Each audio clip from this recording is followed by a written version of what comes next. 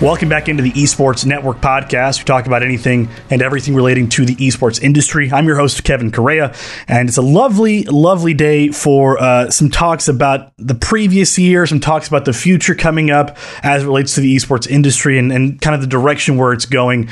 And here to help me kind of talk about what him and his, practice from the Foley and Lardner LLP group over there, Michael Wall. Michael, you're a business lawyer for Foley. You're part of the transactions practice group and sports and entertainment group. You guys just released that 4th annual esports survey report in conjunction with Sports Business Journal and the Esports Observer. Those great guys over there. And you dropped that on us, a bunch of information, a bunch of, surveyed responses from almost 400 plus industry professionals. And so I'm sure you guys had a bit of a handful this past few weeks in releasing that, right?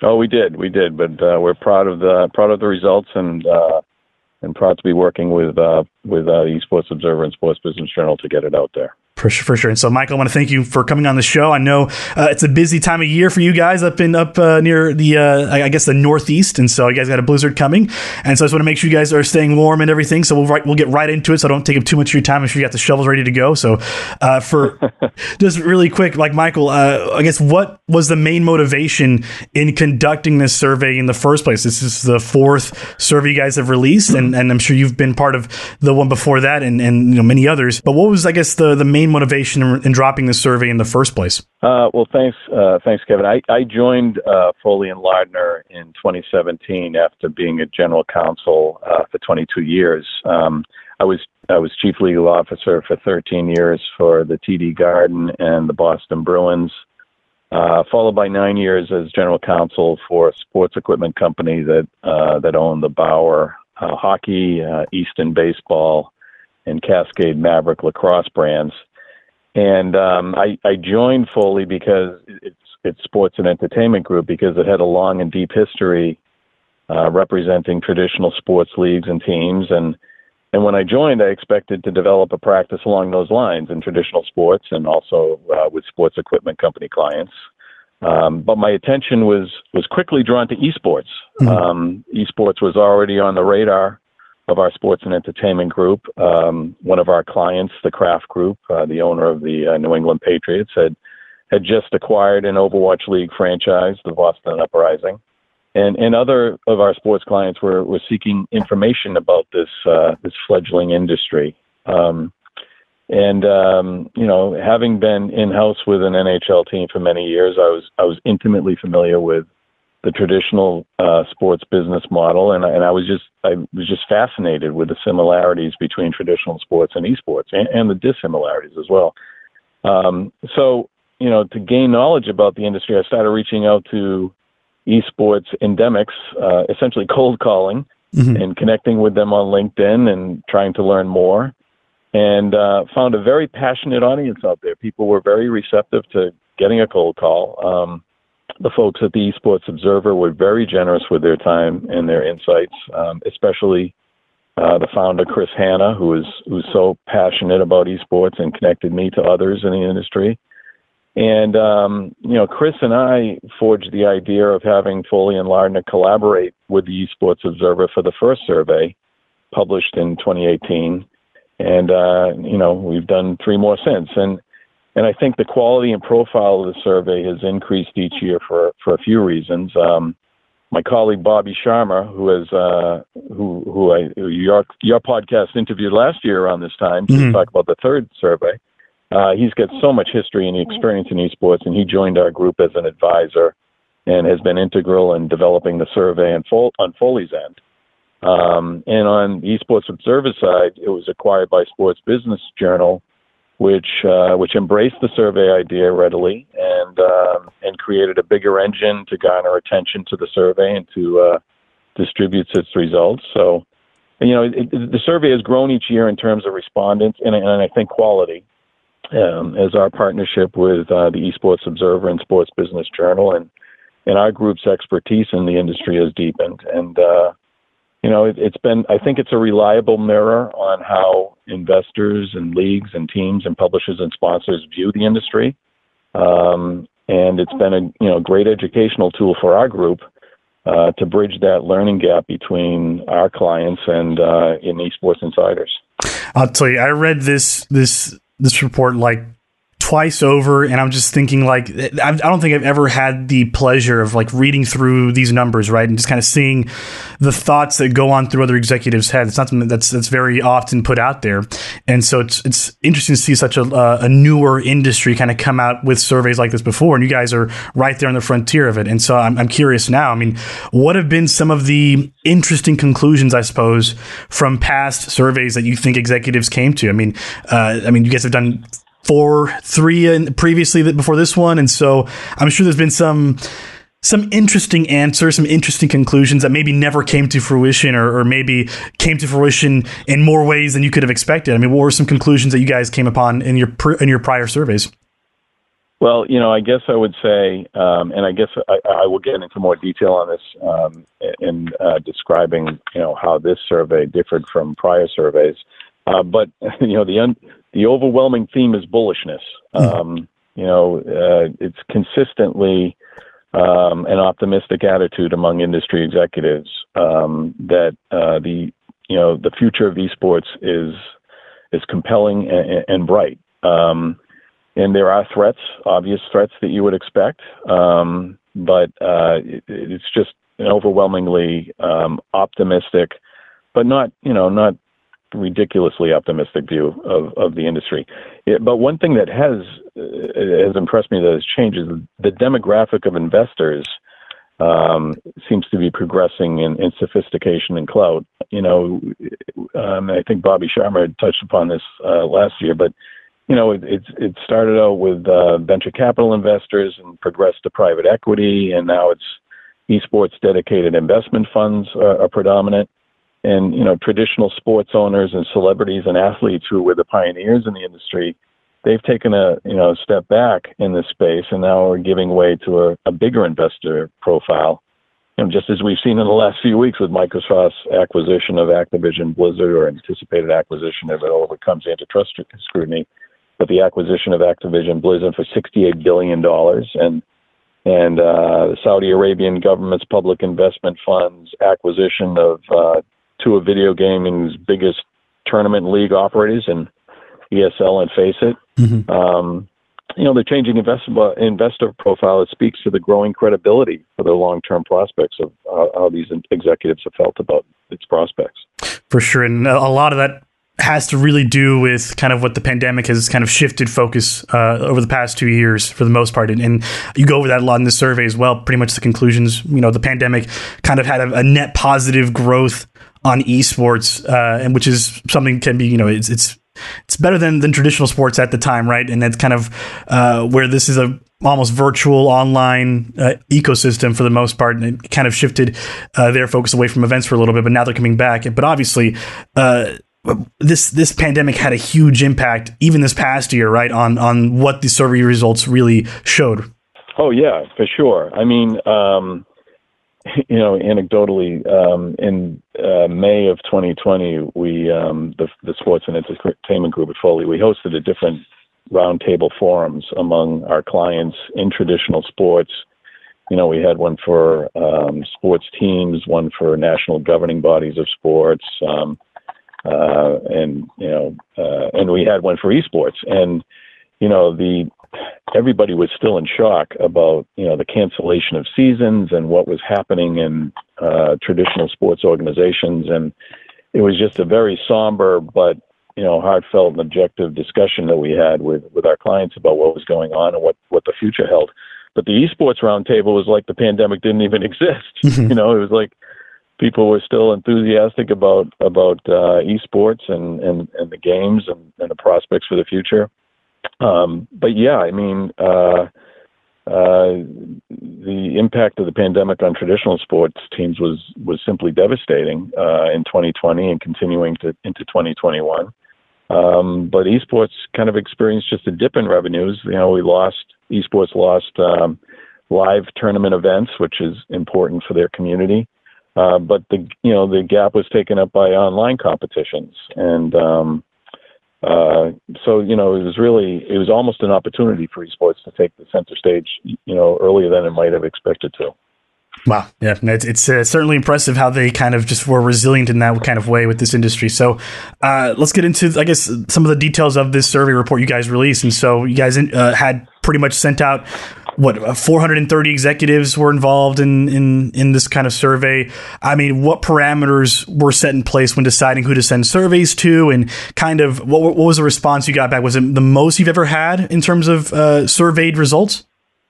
Well, 430 was the most we've had, and it's increased each year. We initially tapped into, and each year have tapped into, Foley and Lardner's sports client base, but also, having the Esports Observer and then Sports Business Journal tapping into their distribution lists and being able to send out emails to that list and being able to put links in their publications to encourage people to respond. That's been really, drivers, the driving influence for the response that we've gotten. Those 430 professionals, it runs the gamut of all of the categories of esports stakeholders, game developers and publishers and media outlets and esports teams and leagues and professional sports, traditional pro sports teams and sponsors and advertisers. So it's a good cross section of those who are most heavily invested. Yeah, I see right here you guys have the breakdowns on this report, which I think we'll link in the podcast description so people can look at it. But it's a very diverse group of people you guys had the chance to get some answers from. And I'm curious now. I mean, what has been, I guess, the biggest difference in this year's survey compared to the past ones? I know this year I had more of an emphasis on NFTs and kind of what publishers and advertisers' thoughts on NFTs and how they're kind of coming into the market. But what have you personally seen in terms of the biggest difference between this one and last year's or the years prior? Well, in terms of looking at the industry in terms of growth and opportunities, I mentioned bullishness before, and that has continued this year. Nearly 90% of these executives expect investment and deal activity in esports to increase over the first half of 2022. That's attributable, I think, to the continuing growth in esports viewership, the continuing growth in online streaming platforms, Twitch and YouTube gaming, and, crossover integration of video gaming with other forms of entertainment content, and just the general public's awareness that esports is something out there. I mean, it's, even over the last 4 years, the general public's awareness of this has increased. That's a continued progression of optimism for esports deal activity. But the change, as I mentioned before, in the investor profile has been a dramatic change from last year to this year. Over the last 3 years, traditional professional sports teams and leagues and athletes were considered to be in the top spot for driving esports investment. But this year, with this survey, esports dedicated investment funds took the top spot. Wow. An increase of 21 percentage points from the previous survey. And, why did traditional sports interest drop? You can speculate. But, some would say the rush among traditional sports owners to stake out territory in esports is over, and further investment won't increase until monetization increases and revenue growth increases. Some would say traditional sports owners may have underestimated the complexities of esports and the differences between their business models and the esports business model as it's evolving. But I think, personally, I think that 2020 and 2021 just may present a temporary withdrawing from traditional sports owners focused on esports. They had an existential crisis with their primary businesses due to the pandemic, and I think that their attention was focused on repairing the damage caused.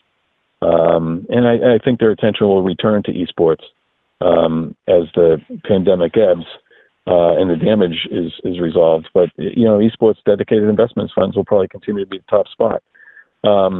Advertising and sponsorship, that consistently for the past 4 years has been perceived as the primary driver of revenue growth in esports. But events and competitions moved up to the second spot due to, I think, the expectation of more in-person events as the pandemic ebbs. And esports betting is considered a significant opportunity by respondents. What happened during the pandemic with traditional sports venues and casinos closed, a vacuum was created for legalized sports betting, and the appetite for esports betting grew for those who like to bet and those who regulate betting. Esports betting is with cryptocurrency, which esports enthusiasts have used for years to purchase digital in-game assets. That'll feed into the growth of esports betting and that increased sports viewership component as well. But there are threats too, right? I mean, the lack of adequate detection systems and monitoring tools for fraud and cheating is seen as important to respondents. And one significant difference over last year was a huge increase from 44% to 72% of executives believe a single overarching governing body for regulation is needed for esports. And that is something that a lot of people have been kind of not worrying about, but kind of just pointing out as a potential issue moving forward as more investment opportunities grow within the industry. And that's something we'll see probably this year, a lot more kind of work with either government agencies across, not just the US, but also in countries in Europe and Asia. And it's insane, the amount of money being pumped out. I think it's 1.8 billion or something like that being invested in the industry, some ridiculous number of that nature.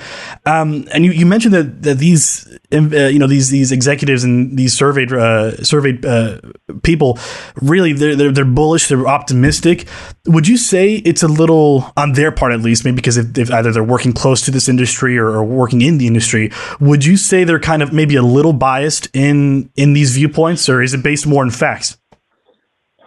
Well, I think they're certainly the most knowledgeable, right? I mean, these 430 survey respondents are to a lesser and greater extent directly involved in the esports ecosystem, and they're most knowledgeable about its prospects for growth and the threats to its survival.